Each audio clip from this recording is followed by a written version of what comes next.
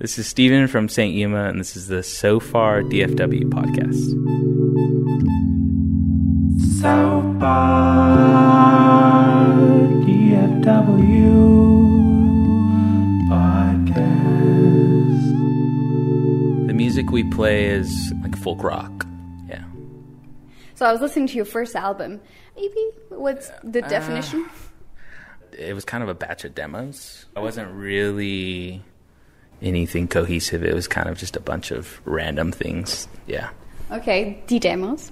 I thought that was the perfect soundtrack for a lazy Sunday afternoon, just sipping a tea, looking at the wind blowing outside the window. That's the kind of like the vibe I had. What's your take on the bunch of EPs? I agree. I think it was probably I was sipping coffee while I was making it, so it was a bit of the same thing. But I just kind of told my brother, I was like, hey, I have all these songs. Do you want to kind of just mess around with them? And so that's kind of what we did. And we just kind of released it as as sort of a demo kind of thing, and for the people who were listening. So, yeah. Awesome. Okay, now you're in the studio to release an upcoming project. Mm-hmm. So tell me about that. It's going to be a live record. We started recording with a really great group of people about 3 months ago. The record label is called Woolly Records. It's a lot different than that last project. A lot more lively.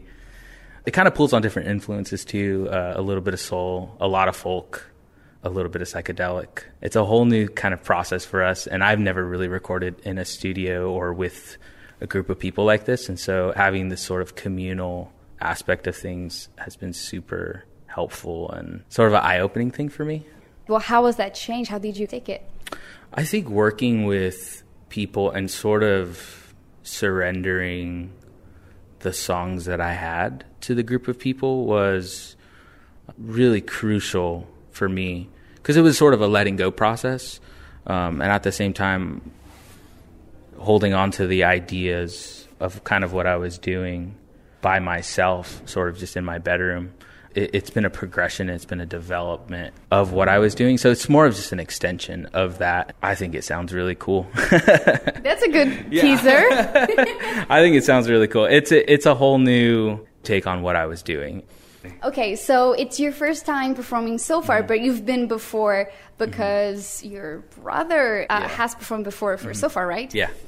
Yeah, exactly. So this is our first time playing So Far, and I'm like a really big fan of So Far, and I'm always tuning into all the videos and all that kind of stuff. So I'm super excited. It's in a lot of ways kind of a dream come true to play So Far. Where's your t-shirt saying I love So Far? I don't see that. It doesn't, but it should.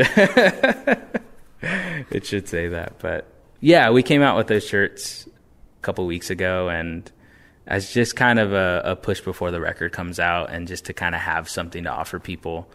It's just another extension of the music. A really great artist from Denmark did the artwork, and then a local artist did the hand lettering. So it's just a really cool collaboration of artists too. And so that's what we want. We want everything we do to sort of be a collaboration. Well, a little explanation here, because you're saying about the t-shirts. Well, you had to go back to pick them up because you forgot about them, right? I did. I think today I'm just forgetting everything. So my wife is out of town. She's in California right now. And my brain is scrambled. So I think that says a lot. I'm like, I rely on my wife for a lot of different things. And she kind of keeps my brain intact. So when she's not here, I'm like, scatterbrain. Okay. Do you have a favorite So Far moment? Oh, man. So I was living in Seattle for a while, and that's where my wife lived there for 3 years. That's where I met her. Deep Sea Diver has played a lot of So Fars there. Bands like that. Brian John Appleby is another artist, and some of those moments, because I'm really in love with Seattle, seeing some of my favorite people play on So Far has kind of been... I've sort of romanticized So Far a lot, so seeing them play. Yeah, I know. It's really great. It's really great to be playing, so it's definitely an honor. Yeah. Wonderful. Okay, to finalize this interview, something that is completely unrelated to music. If you got to define your music as a dish, what would it be? Oh, man. I guess we got to take the new record as a starting point now. As a dish. Ooh, that's hard. I would like to think it's a steak or something because there's a lot going on and it's really rich. But I don't know, it's probably like froyo or something. Well, I don't know how those two ends meet, but somehow, yeah, they definitely don't mix, but I think it's probably a good picture of a lot of things that don't mix, and I think that's kind of what the record sounds like. It's folk sometimes, and it's soul sometimes, and it's just a lot of different... I pulled on a lot of different things, and having the band and having people who are really creative helped create this really weird buffet of things. And so that's probably a better analogy. Awesome. Yeah. Well, that's it. Thank you so much. Yeah, thank you so much. I've been Anna Xavier, and this was South by DFW podcast.